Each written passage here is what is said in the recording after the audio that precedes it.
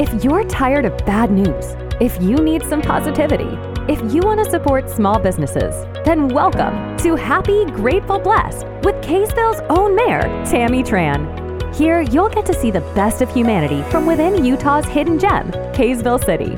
Every month, you'll discover small businesses, hear unique and incredible stories, and understand the difference you make in this wonderful city. If you haven't already, be sure to subscribe to this podcast so that you'll never miss a chance to find a new business to support and learn what makes a city like this one work as well as it does. So join us as we explore Happy, Grateful, Blessed with Tammy Tran. I'm here today with my good friend, mentor, and fellow planning commissioner, fellow Kaysville servant, Wilf Summercorn. Thanks for being here. Happy to do it. Thanks for being willing to talk to me about land use and all things public, well, all things planning commission, I guess, really. Right. And land use. Will you introduce yourself for us? Sure. I'm Wilf Summercorn. I retired a couple of years ago from being a professional land use planner.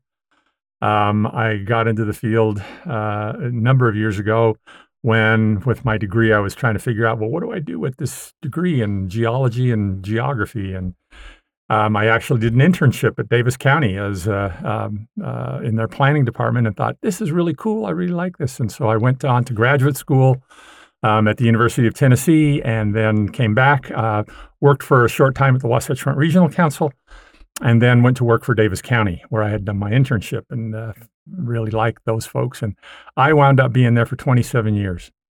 And the last 14 of which I was the director of the Department of Community and Economic Development for the county. Just about the time I'd been there that long, I was starting to go, maybe I need to try doing something different in my life. A good friend of mine, Ralph Becker, was elected mayor of Salt Lake City, and they were looking for a new planning director. And I was approached and asked if I would be interested. And I said, sure. And so they took me on, and I was the planning director for Salt Lake City for 6 years. 6 years. And then from there, one of the council members, Carlton Christensen, he was asked by the new county mayor, Salt Lake County Mayor Ben McAdams, to start a new Department of Regional Planning and Transportation. And he asked if I would be interested in coming over and working with him. And I really respected Carlton, really liked working with him. He's a good man. We like him a lot. And I said, sure. And so I went over there and worked there for 5 years as the director of regional planning and transportation at Salt Lake County. And I retired from there. And I retired because my wife was retiring from her position. She taught math and calculus at Clearfield High School. And she said, I'm retiring now and I'm going to travel. Are you coming with me? And you said, yes. I said, sure, I will. That's good. We have lived in Kaysville for 35 years. And so it's been a long time association. I have thought over the years that I ought to be more involved in my local community, but the demands of my job and everything, I just never really had much time. I was gone to so many night meetings and everything else. When I finally retired, I said, I really ought to give back to the place I live in now. And so I put in my name to be on the Planning Commission and was selected. And I've been on the Planning Commission now for, I think, 4 years, around there. And you were on the Planning Commission at the time when I was, and we are so lucky to have you. You've been such a great mentor, such a great friend, educating me, helping me to understand what our role is as planning commissioners. A lot of people don't understand even what planning commissioners do and the purpose of planning commission. So I really appreciate you being on because I want to explore planning, and especially as it relates to cities and all of the things going on in the world. Now that I get to serve as mayor, it's been an interesting switch for me from being a planner and a council person. I don't get to vote on things, so that's kind of frustrating, actually, a lot of times, because I've seen things come through and really have an opinion, and I try to advocate for it, but I, at the end of the day, can't really do anything about it. But what you can do is you can do something about it. So will you tell us a little bit about, I guess, the role of planning commissions in a city? Oh, and we can kind of start with that and go forward. Well, one of the biggest issues that every city deals with is land use. In fact, this is kind of interesting, and maybe just as an aside again, so in the Professional Planners Association, Planning Association, and the Utah chapter of the American Planning Association, I've been the legislative chair there since 1990. and because I just saw how important that is. But and as part of that legislative role, one of the things that you see in trying to help local officials understand land use is that at the local government level, there are two main drivers for people to run for office, and the two big issues that always come up: taxes and land use. Public safety is a big part of it too, but those are probably the two biggest. And those, whenever you look back at elections, those are the two things that people talk about the most when they're running for being on the city council or for mayor, is taxes and land use. And so it's something that's really important. It's something that's right in the heart and soul of every community. And so to me, that's really important to help people understand how the land use processes work and what the laws are and the guardrails that we have that we need to operate within.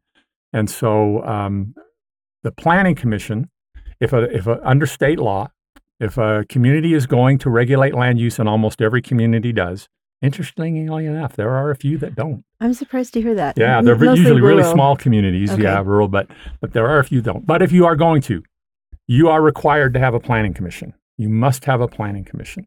And the role of the planning commission is to mainly to make recommendations to the elected officials on land use. And the specific roles are, they are to prepare and recommend a general plan for the community and recommend that on to the elected officials.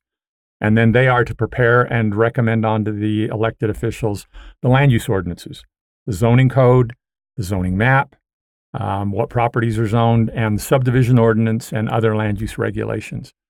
And the city council, or the elected officials, cannot take any action in adopting those things without first getting a recommendation from the Planning Commission. So that's the primary role of the Planning Commission. And then planning commissions also do a lot of other stuff. In fact, in many places, they spend more time doing stuff like approving conditional use permits and subdivision plats and stuff like that. And that's on the administrative side, and they don't have to do that, but they can be designated what's called a land use authority for certain actions under the state code, and they do that. And as I say, a lot of them spend more time doing that than they actually do, which is what I think they should be spending more of their time in, which is actually planning. And thinking about the future of the community.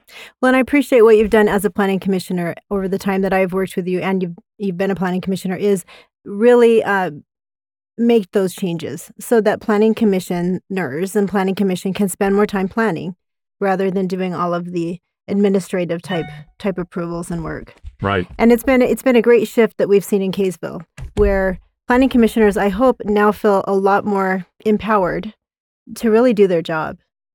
Yeah, I think we've got a great planning commission. We've got some too. good people there, and we have some great discussions, and so it's they I think they know their role and take it pretty seriously. It's a good group. Well, and it's great to have you there because you've helped educate them as they've come on and become new planning commissioners. Because really, there aren't any specific requirements to serve on planning commission, other than having a desire to serve and an interest in land use. Yeah.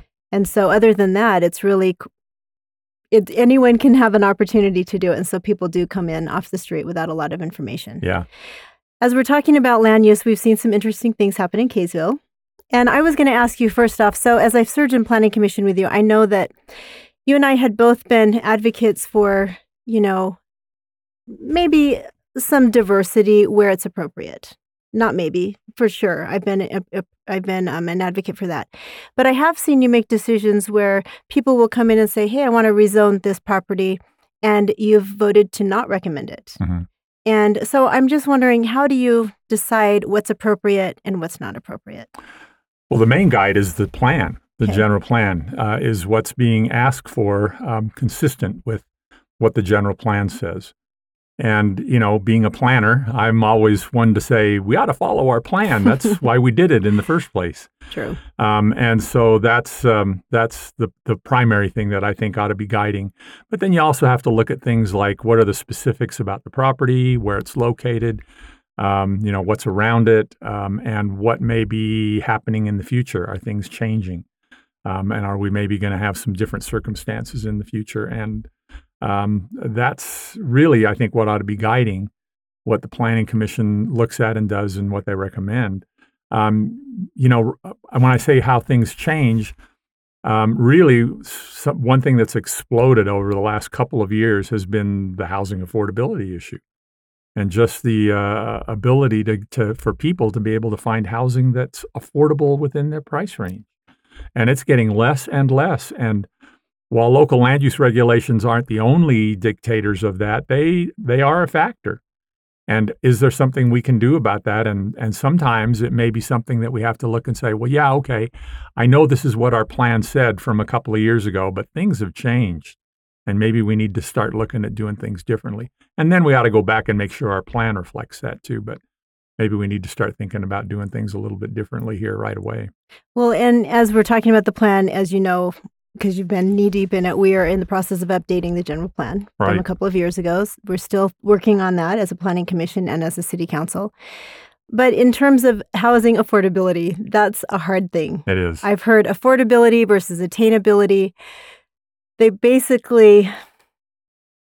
mean different things, but they basically mean the same thing. And it's really hard because, as you know, people will come in, the public, the residents, and say, you talk about affordability, these townhomes are not affordable. Right. And they're right. They're not affordable. Yeah. And so you talked about maybe doing some things as a city to sort of, what can we do? Yeah. I mean, we can't control the price of land. No. I mean, in a way we do, because zoning a lot of times will influence that. determine the price of land or the cost of land. So expand on that, will you, so that people understand? Well, I mean, if you zone a piece of property commercial versus agricultural, it's true. It's probably going to sell for a whole lot more because now somebody feels like they can build a business on it. And the same thing kind of goes for housing. Some housing, depending on how you zone it, for the different kinds of housing, it'll affect the price of the property.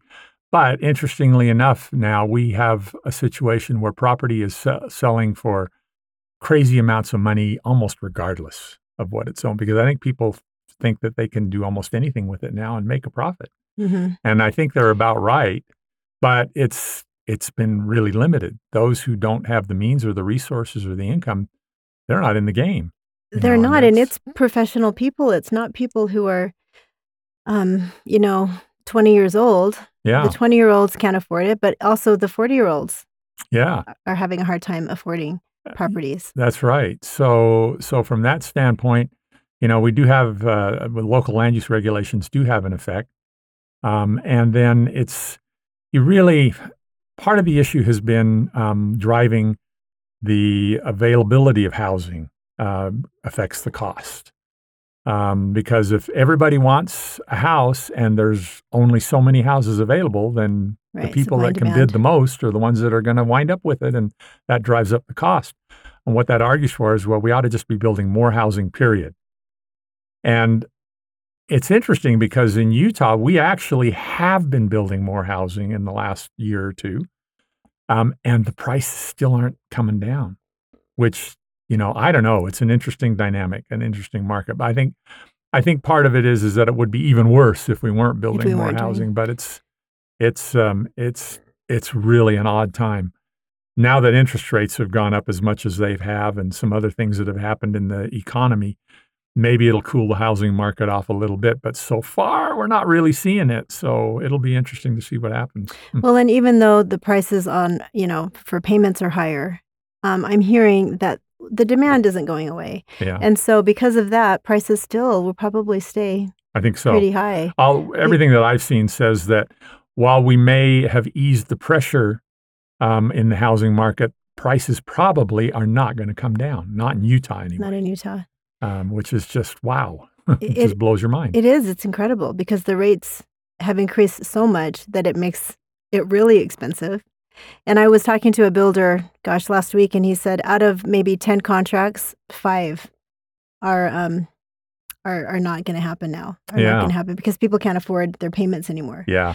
And so maybe a 50% reduction in overall, I don't know, requirements or needs, but it's still not going to eliminate the need for housing. And so it's hard because here in Kaysville, as you know, we really aren't in favor of high density. Right. And also high density is a term that means different things to different people. It does. In Kaysville, in West Kaysville, high density is a third of an acre. Yeah. And in other places, high density is, I don't even know how high it goes. Well, it goes way high.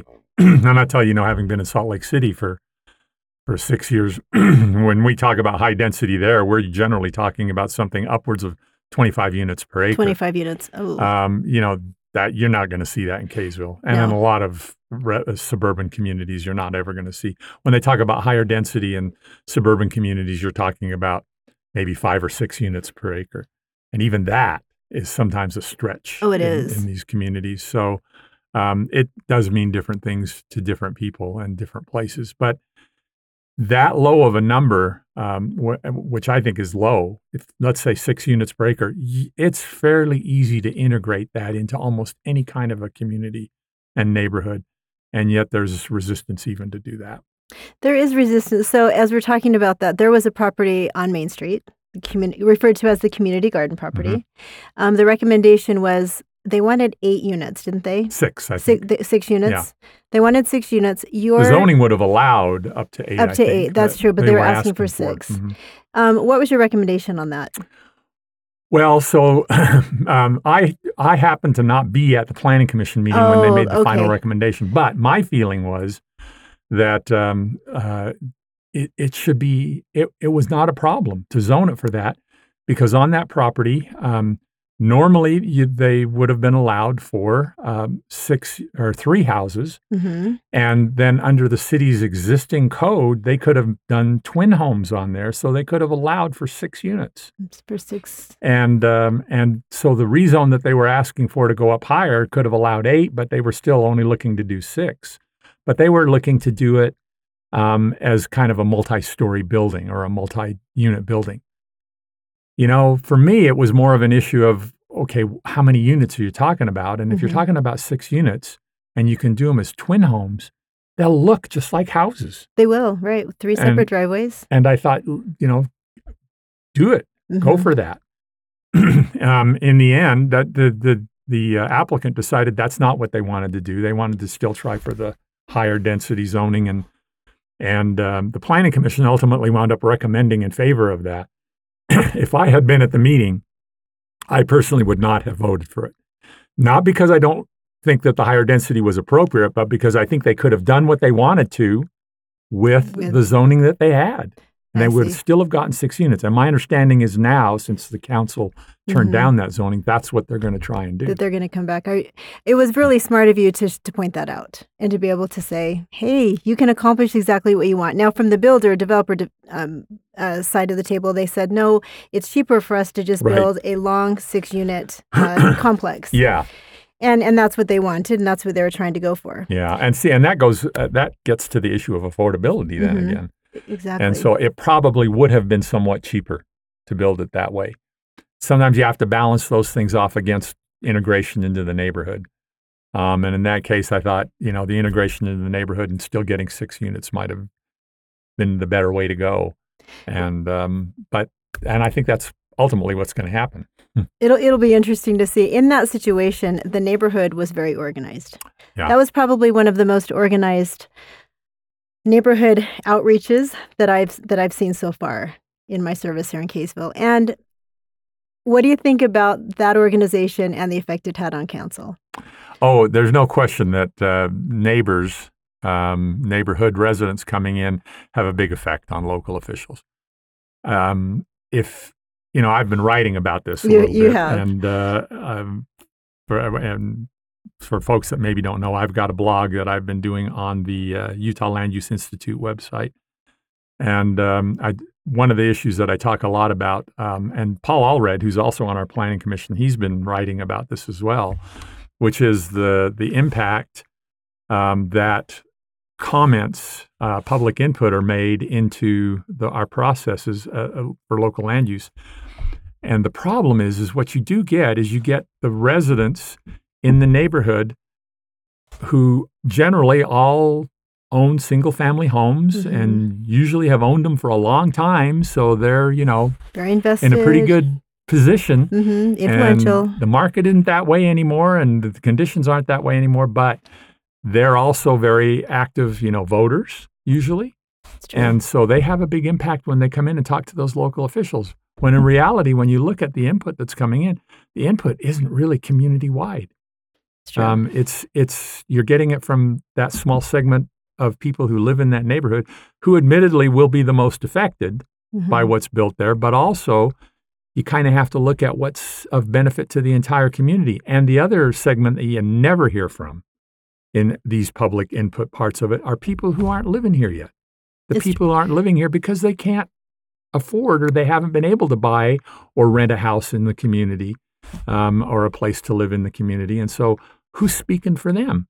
And sometimes it's interesting because you hear people say, my kids really want to come back and live in this town and they want to live in it just like it looks. Well, are your kids ever going to be able to afford to do that? Right. Given the what's happened with the price of housing, no, they're probably going to have to go and find an apartment to rent. And have we got apartments in our community? And where are they going to be able to do that? And so who speaks for them? Well, and when I first started serving on Planning Commission like 20 plus years ago, we didn't have these issues because Kaysville was pretty small. Yeah. There was really not a lot of development west of I-15. Maybe a couple houses, lots of farmland. And so we didn't have these issues. When I came back to Planning Commission in the last, couple years, it's been a progression and it's been a process of seeing things really change in a radical, fast way. And when I say radical change, it doesn't mean that Kaysville's changing, but just the requests are changing. Yeah. And we have an increase of, zoning requests. And so for me, it's been hard because on one hand, I completely understand where people are coming from. On the other hand, I just assume that people who aren't speaking are okay with it. I figure if you're not at the meeting, then you must be all right with what's going on. Now, that's an assumption that shouldn't be made because people are not aware and they're not paying attention because it doesn't affect them in the same way that it would affect them living next door to it. Right. And so who speaks for those people as well? Right. Because we just think, well, okay, 10 of you are here and you're really passionate, but what about the rest of the city? And how does this development impact the rest of the city? Right. Because as you know, lots of people are in favor of zone changes and higher density in someone else's neighborhood. Yeah. They think, oh, it's really going to be great across the street, or it's going to be great on the east side of town. That's where it should happen. Yeah, we call that not in my backyard. Not in NIMBY, right. It's fine over there, but not in my backyard. Yeah. And people on Facebook will say, oh, yeah, I think it's great. And they'll, we're campaigning and they'll say, oh, yes, we need diverse housing. And then it shows up in their neighborhood and they are so upset. Mm-hmm. And the emails start to fly. I voted for you. I can't believe you may or may not support this. Mm-hmm. And so it's hard. It's hard to be a public official. It is. And to represent your community, especially if it's in your neighborhood. Right. And try to have a logical, emotion-free decision-making process that's strategic. Yeah. And so it's hard. And I don't think that'll ever change. No, and it's been interesting, too. A professor out of Dartmouth College wrote about this several years ago in a book called Zoning Rules. And it's a lot of people have substantiated and picked up on this, but the single-family home has, as much as being a necessary place to live, it's become an investment for a lot of people, too. Right, that's true. A lot of their personal worth is tied up in their home. Mm-hmm. Their savings, their retirement. And so then they think that any change in the neighborhood around them is going to drive down their value, and they're going to oppose that. The interesting thing is all the research shows that moderately increasing density close to single-family homes does not lower the property value. If anything, it sometimes even raises the property value for a variety of reasons. One, there's the possibility that property could now maybe become higher density. But the interesting thing is diverse communities seem to be more dynamic and better communities than communities that are all just one type of thing. And so getting a little bit of a mix in there is oftentimes a very positive thing for communities. The problem is that a lot of people don't see it that way. They think that if they're going to get apartments or twin homes even or something, maybe just down the street from them, that's going to lower their property value, and the evidence is not there to substantiate that. It's not at all. I used to do mortgage lending and commercial development. And, being on Planning Commission and City Council, people would say, it's going to ruin my value. Their house as a single family, 4,000 square foot house is not compared to a twin home. Right. And I kept telling people that this has no reflection or impact upon your house. Now, I think if they were the only single family little circle or cul-de-sac in the middle of higher density, maybe it would. Yeah. But even then, I think that it puts more value on the single family property. So that's been a hard thing for me to listen to. Yeah. Because like you said, the data doesn't support it. Yeah. But it's people's opinions. It is. And the other thing that becomes more insidious about it is, and people are going to say that I'm saying this and I'm being unfair, but I'll tell you, I have heard this. I was a professional planner for 39 years, and I'm still doing this, working for the Utah Land Use Institute on a part-time basis. I can't tell you the number of times that in meetings when higher density zoning was proposed nearby, the comment was made from some people, we don't want those kinds of people in our neighborhood. We've heard that in Kaysville. So sad. Like there's a different class of people that moves into something just because it's a little bit higher density, Yeah. And wow. I mean, I would dare say that most of us have lived in an apartment at some point in our lives. Absolutely. That made us one of those kinds of people. Exactly. And is that what you don't want? And it's Well, I agree 100%. It's just so arrogant of us to say those things. And I've heard them. I've heard the comments. I've read the comments. People email comments. They come and say it in public meetings. Yeah. And it's disappointing. Yeah. It really is, because those people are all of us. Yeah. In different stages and of there life. are kids, and they're, just, yeah. They are. Now, Kaysville, obviously, we don't have the land availability. We don't have the capacity to ever become a high-density city. We don't want to be that. We're a hometown, and we pride ourselves in being single-family for the most part. However, I have heard that some legislation has been discussed. I don't know if they're serious about it, of some trends happening in California. I think it's California, where they've eliminated single-family zones. Yeah, well, it's not just California. It's all over the country now. I know you've talked about it in your blog, but Yep. What do you think about that happening here? I hope it doesn't. So it's called zoning reform. Okay. It's an issue that's really kind of blossomed in the last couple of years.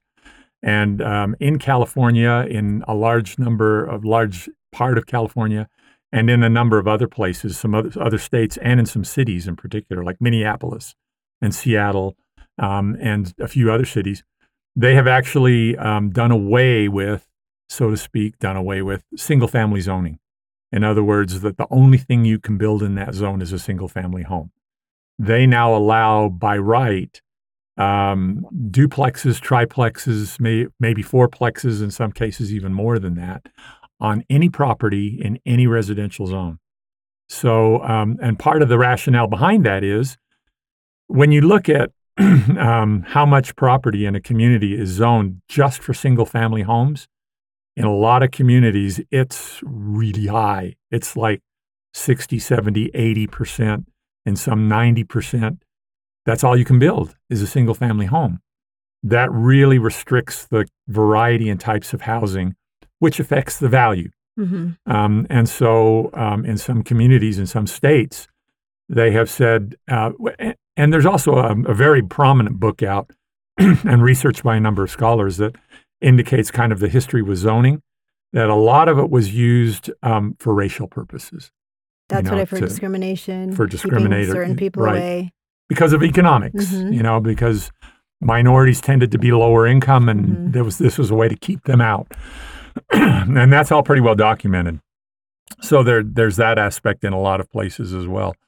So what some of these states and communities have done now is they have said, in any residential zone in the state, you are allowed to build single-family homes, duplexes, triplexes, maybe fourplexes, at a minimum.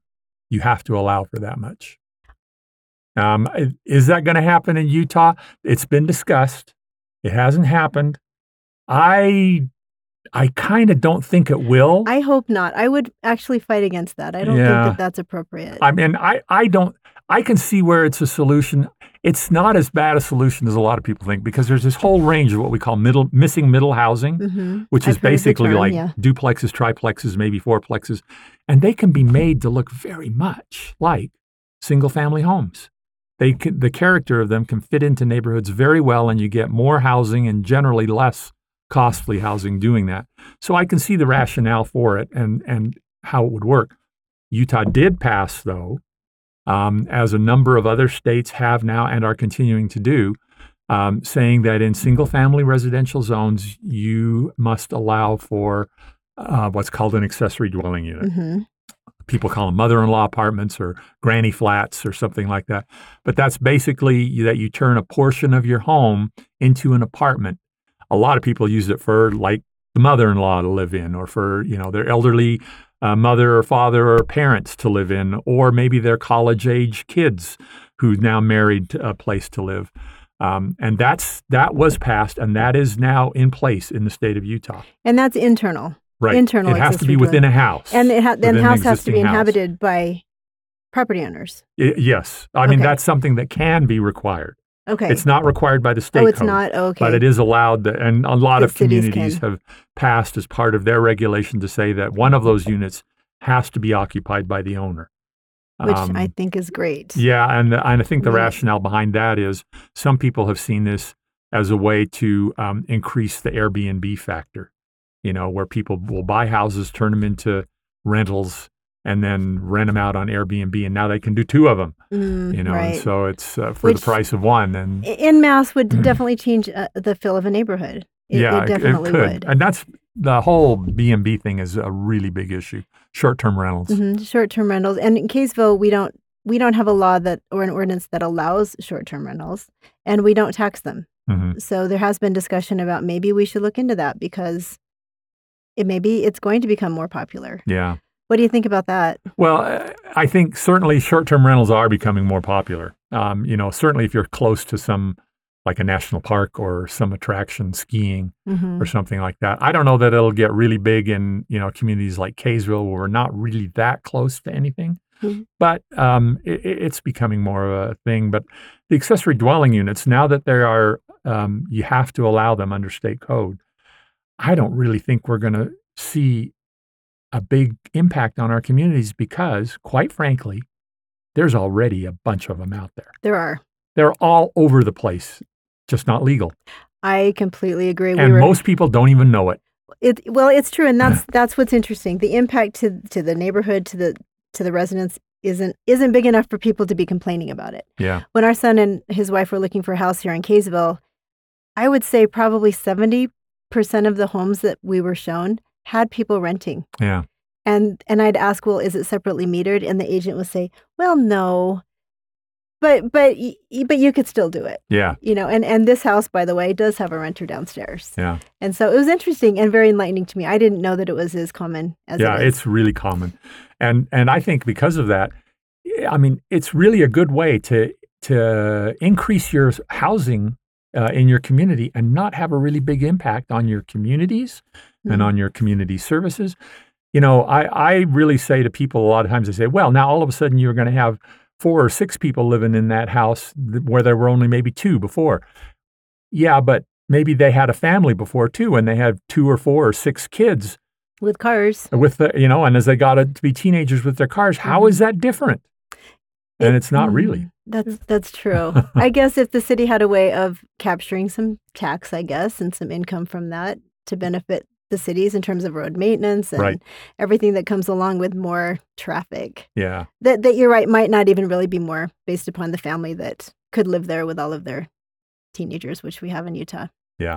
It's an interesting discussion. I hope that we stand up against a single family zone changing to just be a housing zone. Yeah. I don't think that's appropriate for this the case. reason I don't think it's going to happen in Utah is because I think there's still a pretty good collaborative discussion going on between the legislature, Good. who would have the power to institute that, and the communities. And I really would credit the League of Cities and Towns. They have a great relationship with legislators, and It's true. I think there's a lot of back and forth dialogue going on there, and the cooperative attitude. And it's really interesting because people do say, that local land use regulation suppresses the building of new housing.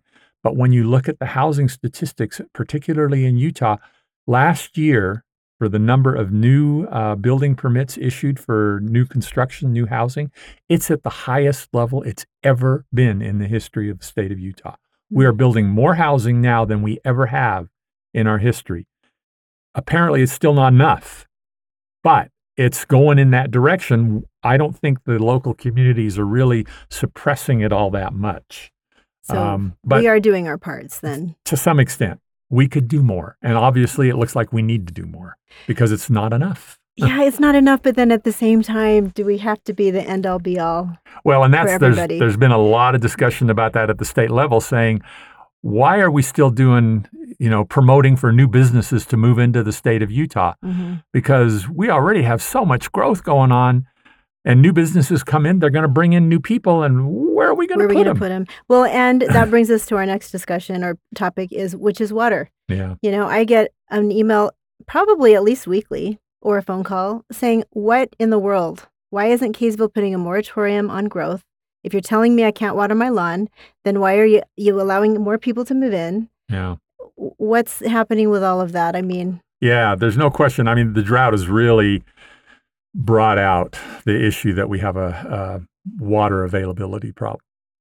Um, it's something that has just really come to the fore in the last little while because of the drought, and it just makes it so much more obvious.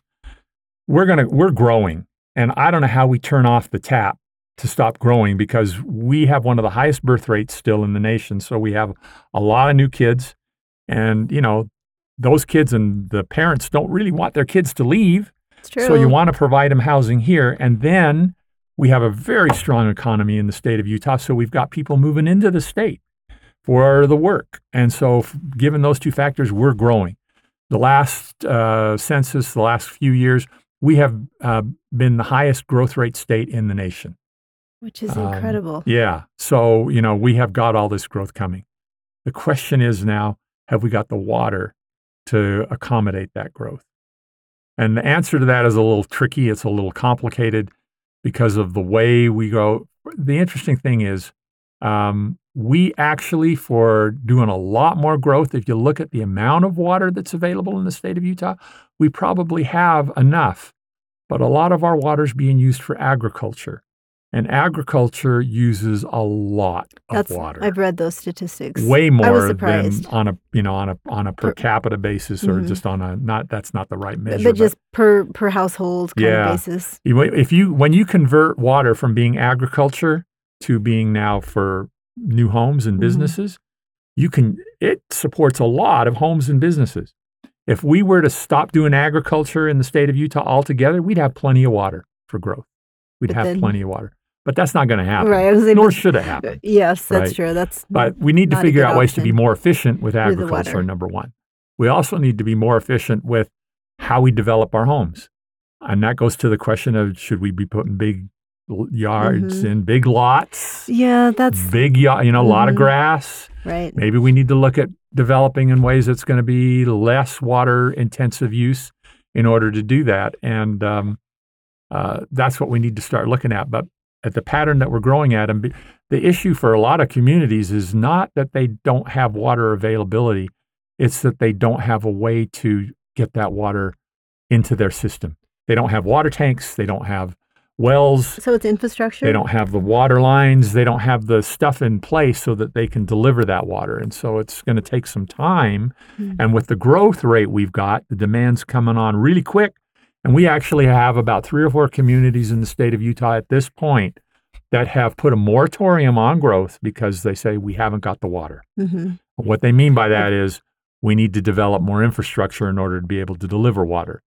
That may take some time, but That's unfortunately, I think I'm beginning to see a little bit of an attitude of some communities saying, "Hey, we'll just stop growth and we won't grow anymore at all because we'll just say we haven't got water." which isn't And that's not going fair. to That's not that'll gonna build pressures. You Mhm. think the price of housing is high now? Wait till we try something like that, That's true. and then see what the cost of housing is going to be that's available then. Gosh, there's so many decisions and questions. People are, telling me, well, if the state's not slowing the growth by putting moratoriums on development and making it a state mandated thing, then the water issue is probably not really a big deal. Yeah, And that's what's hard because that messaging is difficult. Either we panic people and we scare them to death, but at the same time we're still developing and we're doing high-rise apartment buildings in Salt Lake and in other communities that are bigger yeah, that can handle more density. And then even in Kaysville, people are taking a single family lot and turning it into 5 lots, sure, subdividing it, yeah, and we allow that to happen. Then it's hard because it seems like a mixed message. yeah, it does. And hopefully we'll be able to, I guess, better better present that? I don't know. It's a hard I thing. mean, the only way to really stop that is to stop growing, and I don't know how we stop growing. Well, and that's, And I mean, it's impossible. Yeah. We keep having kids. Yeah. Our kids want to live here. Our parents want to live here. And that's why I've been an advocate for maybe some diverse housing options, because we have Right. parents that want to live here. This is their home. Right. And their kids don't want them to live on a half acre anymore Right. because they don't have time to mow their lawns. Yep. They don't have the money to zero-scape the whole thing and fill it in with cement. And the parents don't have the ability to do it for themselves. Yeah, And I'm so getting to where do that they point in live? my life. I live on a 10,000 square foot lot and big yard and everything, and I'm going, I don't want to take care of this much longer, But where am I going to go? And we have seen a couple of developments in Kaysville that allow for. We have some friends, that moved into one out of our neighborhood into one with a really small yard lot area. But I mean, it's perfect. Yeah, It's it would just be great nice. for them. We need more of that. We do need more And of yeah, that. and when so- that development was proposed in Kaysville, we got the residents from around that area that were so upset about that They were. because they did not want those smaller lots because it was going to. I can Ruin go their listen to the lives. tape. I think I was in that meeting. We had people that came in and said, these people won't fit into our neighborhood, right? Yeah. People that were in my neighborhood Moved on into big that. lots moved into those littler units because that fit their lifestyle better now as they age. Mhm. Those are the kind of people. They're the same people, Right. so it's That's just, what's so, yeah. that messaging is so hard. Do you have any advice for, we've got some new council members, and within Davis County even, and in the state, we've got a lot of new leaders. What's your advice as they're making decisions during city council meetings and people come in and they complain, they say all of these things? Well, and for Kaysville specifically, we get a lot of pushback whenever we have, and we're getting more proposals now for We are. rezoning some properties for higher density development. The issue is really, is it appropriate? And when you look at the plan and where these properties are located, it would work because they're generally along busier streets Mm-hmm. and they're not in the middle of the residential neighborhood. I don't think it's appropriate to put a lot of those in the middle of I agree. of a residential neighborhood neighborhoods. either, even though I do think duplexes or triplexes would generally probably work just fine in the middle of any neighborhood. If they're built If they're in the built right way and well, they're built to that's match. right, absolutely. I agree. But It could be.